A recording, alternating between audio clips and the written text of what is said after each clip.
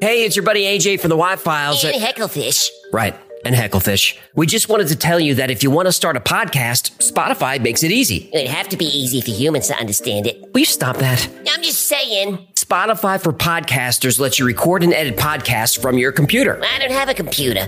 Do you have a phone? Of course I have a phone. I'm not a savage. Well, with Spotify, you can record podcasts from your phone, too. Spotify makes it easy to distribute your podcast to every platform, and you can even earn money. I do need money. What do you need money for? You kidding? I'm getting killed on Guppy support payments. These 3 ex-wives are expensive. What, you don't want to support your kids? What are you, my wife's lawyer now? Never mind. And I don't know if you noticed, but all Y-Files episodes are video, too. And there's a ton of other features, but... we can't be here all day. Will you settle down? I need you to hurry up with this stupid commercial. I got a packed calendar today. I'm sorry about him. Anyway, check out Spotify for podcasters. It's free, no catch, and you could start today. Are we done? We're done, but you need to check your attitude. Excuse me, but I don't have all day to sit here and talk about Spotify. Look, this would go a lot faster if you would just let me get through it without... In 2010, a computer virus was discovered in thousands of the control systems that operate factories, power plants, and nuclear reactors around the world. And this virus was 20 times more sophisticated than any malware ever recorded. It could halt oil pipelines, destroy water treatment plants, and bring down entire power grids. This virus was called Stuxnet, and we should all be concerned. Let's find out why.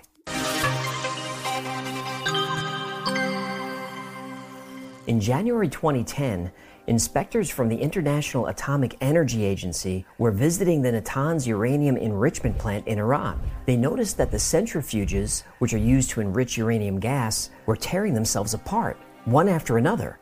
Hundreds of them. Nobody could figure out why. Not the inspectors, not the Iranian technicians who worked on site, not even the engineers who built the system. Meanwhile, a computer security firm in Belarus got a strange request from a client in Iran. Their machines were rebooting over and over again. Even completely wiping the hard drives and reinstalling the operating systems didn't help. Again, the problem was a mystery. But when the technicians pulled apart the operating systems, they found a new and very unusual virus. They called it Stuxnet. And Stuxnet was infecting computers all over the world and spreading fast. Now, these events seemed unrelated at the time, but they were very much connected. Cybersecurity experts knew Stuxnet wasn't ordinary malware thrown together by some basement hacker. The first clue was the size of the code base. Most viruses are 10, maybe 20 kilobytes. Stuxnet was 500 kilobytes. And uncompressed, it was 1.2 megabytes. That's a pretty large piece of code to go undetected.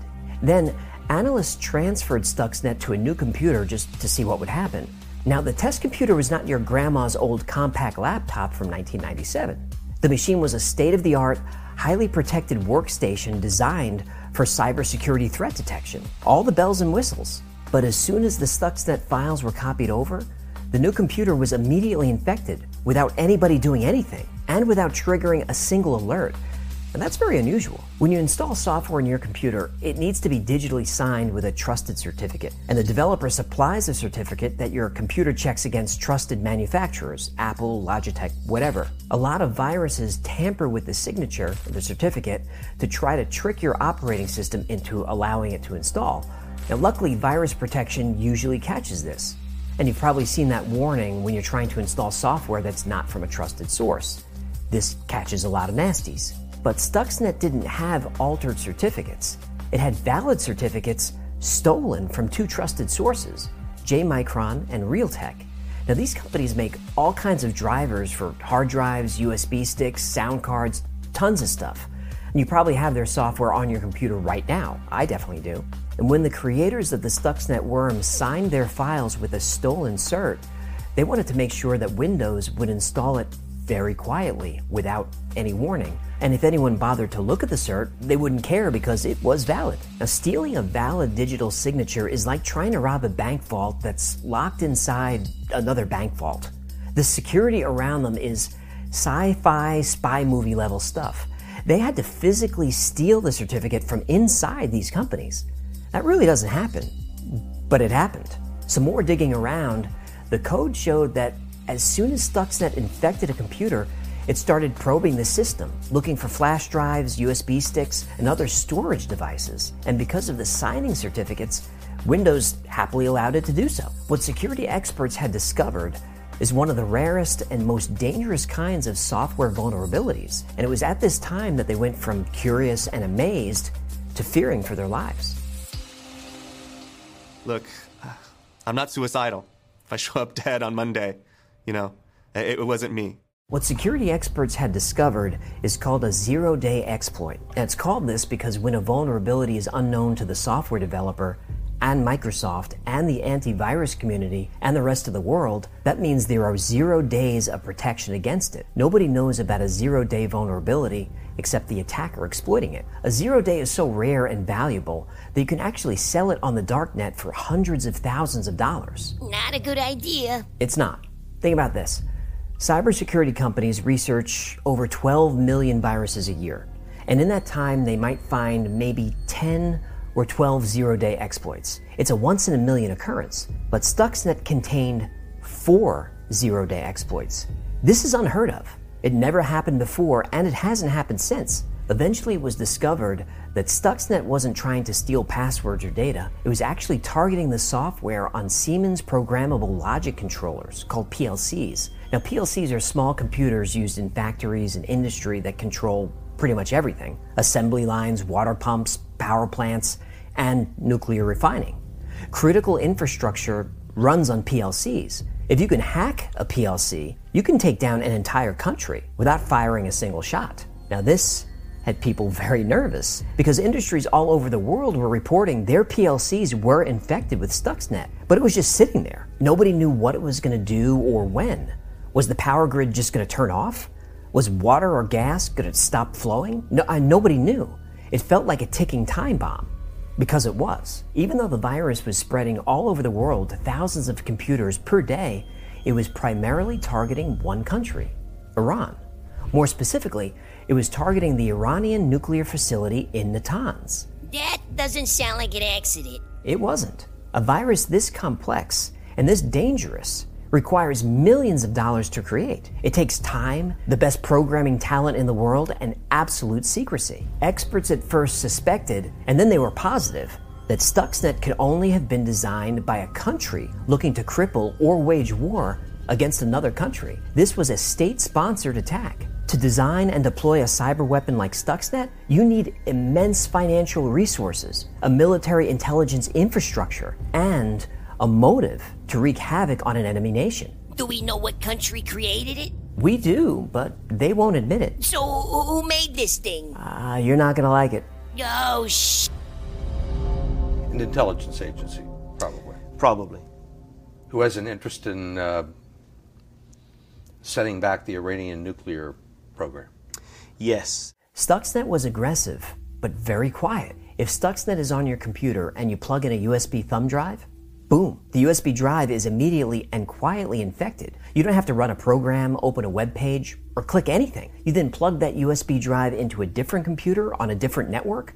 Boom. Every machine on that network is infected. And this is exactly what happened in Iran. The nuclear centrifuges at Natanz were air-gapped, meaning they weren't connected to any outside network. And this is usually a good way to keep a network secure. The only way to infect a clean air-gapped network is user error. Yep. User error.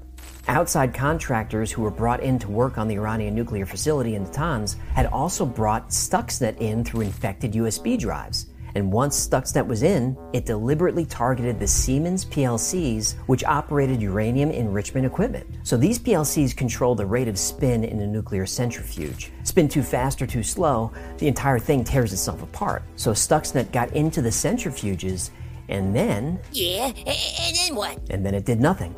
It just looked around and kept logs of everything happening in the equipment. But after 13 days, Stuxnet started changing the speed of the centrifuges every 15 minutes, sometimes faster, sometimes slower. Normally, this is something a technician would spot immediately, but Stuxnet was using the data it collected earlier to report back that everything was fine. But everything wasn't fine, was it? It was not. Because Stuxnet changes the rate of spin every 15 minutes, the equipment weakens and eventually tears itself apart. Stuxnet was also disrupting power feeds, causing centrifuges to explode. And once the equipment started to fail, there was no way to stop it. Even those big red buttons you see on machines that you hit in case of emergency, those were disabled too.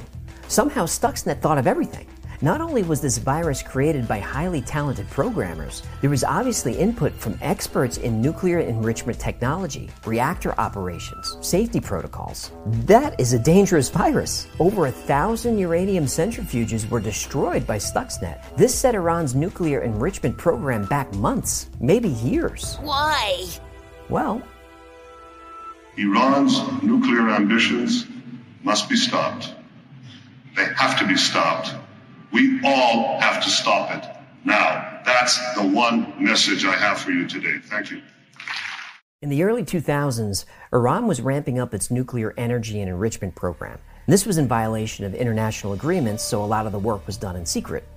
Also a violation. Now, Iran argued that it had a right to pursue nuclear energy, but U.S. and Israeli intelligence agencies suspected Iran of using its civilian nuclear program as cover for weapons development. So the U.S. imposed sanctions and all sorts of other things to try to pressure Iran to slow down its nuclear program and deal. But even with Stuxnet and other setbacks, Iran kept enriching uranium. They said that they needed nuclear power to provide energy to the population. Energy? Don't they make oil over there? Look, I'm just telling you what happened. I'm not taking sides. This isn't a political channel. Fine. Go ahead. So every time Iran agreed to suspend its enrichment program, diplomatic talks would break down and they would go back to work. Then they would stop again and start again, and it went on like this for a while. But then the CIA received thousands of pages of documents indicating that Iran was modifying the nose cone of a missile to carry a nuclear warhead. Oh no. Oh yes. Then it was discovered that Iran had acquired and hidden from inspectors blueprints for more advanced centrifuge tech. Iran claimed that these documents were forged, but later admitted that they had secretly imported equipment from a foreign source. Now, by this time, Israel was getting fed up and threatening military action. Now, bombing Iranian nuclear facilities might have been a short-term solution, but almost certainly would have led to war in the region and perhaps globally. Oy vey, not another war. Yep, another war. So the U.S.'s intelligence community, including NSA, CIA, and the newly formed U.S. Cyber Command, got to work on what they called Operation Olympic Games. Olympic Games was a campaign of cyber intrusion, disruption, and sabotage of Iranian... Wait. The U.S. government created Stuxnet? What, I haven't given you enough clues? Well, I was just so enthralled with the story, you see. I appreciate that. Now, officially, no country has acknowledged developing Stuxnet, but through leaks at NSA and CIA, and using common sense, it's generally believed that Stuxnet was developed by the United States with help from Israel, the UK, and their allies. Dumb question. Go ahead. When you destroy something with a bomb or with a virus, isn't it the same thing? Well, funny you should ask that. It's an act of war. Please, let's be frank here. Okay, countries are constantly hacking each other and spying on each other looking for information. And most countries have agencies and protocols to protect against this. It's a game of intelligence cat and mouse. It's been going on forever. But Stuxnet was the first time a nation-state developed proactive, offensive weaponized code that could do actual physical damage to another country. If a nuclear reactor could be destroyed from the inside, what other real-world damage could Stuxnet or other malicious code do? If you attack a power grid or a water supply, lots of people are going to die. So Iran felt like this was not a simple covert act of espionage, but a blatant act of war committed by the U.S. and its allies. What did they do about it? Well, what would you do? Fight back? And that's exactly what they did. Iran sent out a virtual call to arms and quickly built one of the largest state-sponsored hacker groups in the world. They got to work. They attacked Saudi Aramco, the largest oil company in the world, and destroyed every computer they had. 30,000 machines' hard drives were wiped clean.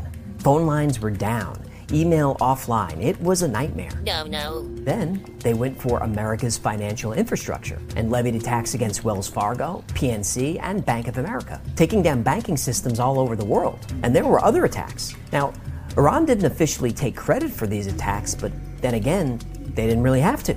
The message was clear. Come for us, we'll come for you. Now, PLC attacks did happen before Stuxnet. Viruses have destroyed power generators, dumped raw sewage on cities, disrupted railways. There was even an attack in the 90s against Worcester Airport in Massachusetts that grounded flights for a day. But those attacks were done by single hackers and disgruntled employees. When you have the resources of an entire country deployed for state-sponsored attacks, the world becomes a much more dangerous place. But now that we know about it, we're safe from Stuxnet, right? Oh, no.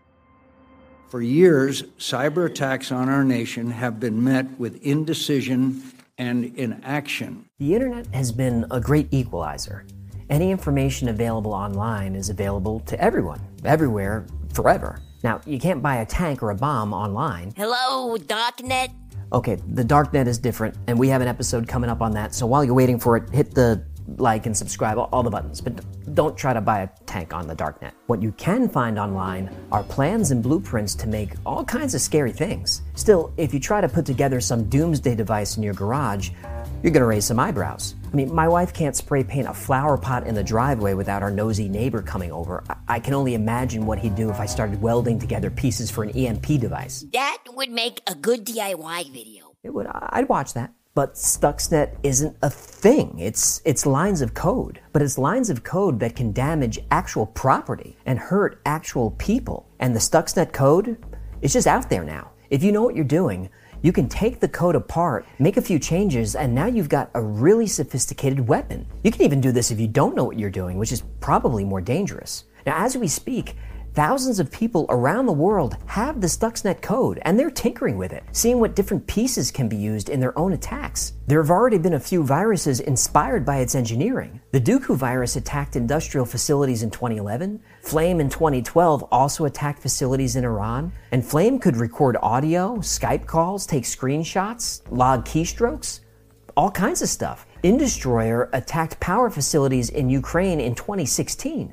And there's tons of others. Stuxnet is the best cyber weapon the United States has ever developed, and it gave it to the world for free. Now, for perspective, Natanz in Iran was a brand new nuclear facility with an air-gapped network and a team of security professionals working around the clock, and it was taken down easily. But a lot of industrial control systems are not as sophisticated. Some are connected to the internet without default passwords, and many systems crucial to a country's infrastructure are running software that's 30, even 40 years old. Not just at Iran, here in the US, in the UK, everywhere. How vulnerable are those systems to attack? Iran has already said that cyber attacks will be answered with cyber attacks. And I think we can assume that every country in the world has this policy. I mean, it's national defense. Well, remember how I said the internet is a great equalizer? Well, think about this for a second. Throughout world history, global powers maintain their status through wealth and military might. But today, you don't need $1 trillion defense budget in order to impose your political will on the world. Now, all you need is a dozen smart programmers and lots of Mountain Dew. Now that the world's richest and poorest nations all employ skilled hackers, is cyber warfare like the nuclear arms race, where mutually assured destruction means that no country would dare attack another? I mean, surely no country would risk retaliation by unleashing further chaos on the world, right? Your sarcasm is palpable. The link between the outage in Mumbai in October last year and the suspected role of Chinese hackers. Chinese hackers, backed by the Chinese state, targeted 2 Indian vaccine makers. Tonight, as researchers race to develop a vaccine for the coronavirus, hackers from China and other countries are working just as furiously to steal that research to create their own. Operation Olympic Games gave us Stuxnet, the most advanced and destructive cyber weapon ever used. When it was unleashed on Iran, it was an Hiroshima moment. And like Hiroshima, Stuxnet was only the beginning, a test case for more advanced, more devastating cyber weapons. And one of those weapons has already been deployed. That weapon is Nitro Zeus. Yeah, that sounds like the name of a Greek energy drink. You're really throwing ice water on my drama here, pal. Yeah, I'm sorry. I make jokes when I'm nervous. Okay, back to Iran. After coming pretty close to war, cooler heads prevailed, and Iran, along with several world powers, signed a nuclear peace agreement. That was the ideal outcome, but that outcome wasn't always certain. So in case diplomacy failed and war broke out, the United States had, and has, a cyber contingency plan. The plan, codenamed Nitro Zeus, is a virus far more complex than Stuxnet and was developed by thousands of people at a cost of hundreds of millions of dollars. Nitro Zeus, or NZ, was designed to infect Iranian infrastructure and await orders. In case of war, NZ would disable Iran's air defenses, disrupt military command and control, take down parts of the power grid. It would attack domestic communications, transportation, banks, financial systems. Now, I don't have to point out that these aren't just military targets. Millions of civilians would be harmed if Nitro Zeus or a virus like that was used on anyone. Now, according to former intelligence operatives, Nitro Zeus has already been deployed and is living in Iranian infrastructure right now, just awaiting instructions. Now, that's pretty scary. But what scares me more about Nitro Zeus is what happens when that code gets out. It's inevitable that more countries will acquire the capacity to use cyber, both for espionage and for destructive activities. You'll hear people say that the next world war will be fought in cyberspace. They're wrong about that. The United States, Iran, China, the UK, Russia, North Korea, they're not preparing for cyber war. They're already fighting it. And I'm being completely honest now, off script. Researching this episode was stressful, and I'm left with more questions than answers. Like, how can citizens who are threatened by cyber attacks have an honest conversation about these dangers when our own governments don't acknowledge they participate? How can one country ask another to disarm when it won't disarm itself? But the biggest question of all, how can the global community ensure that destructive cyber weapons like Stuxnet and Nitro Zeus don't fall into the wrong hands? Don't create them in the first place. That would be a good start. Until there's a global effort to address this threat, all we can hope for is that our governments can keep us safe and hope our leaders can avoid another international crisis. That's a lot to hope for. The cyber war is here, and now I find myself longing for the days of the Cold War, when a concrete wall ran through Berlin, when proxy wars were fought on every continent, when global superpowers had thousands of nuclear weapons aimed at each other, just one decision away from Armageddon. I long for those days because back then, the world was a much safer place. Thanks for hanging out with us today. My name is AJ, that's Hecklefish. This has been the Y-Files. If you had fun or learned anything today, do me a favor, comment, like, subscribe, share, do all that stuff. The algorithm is a she-wolf with sharp claws and teeth, but with your help, we can defeat her. Defeat the she-wolf! Until next time, be safe, be kind, and know that you are appreciated.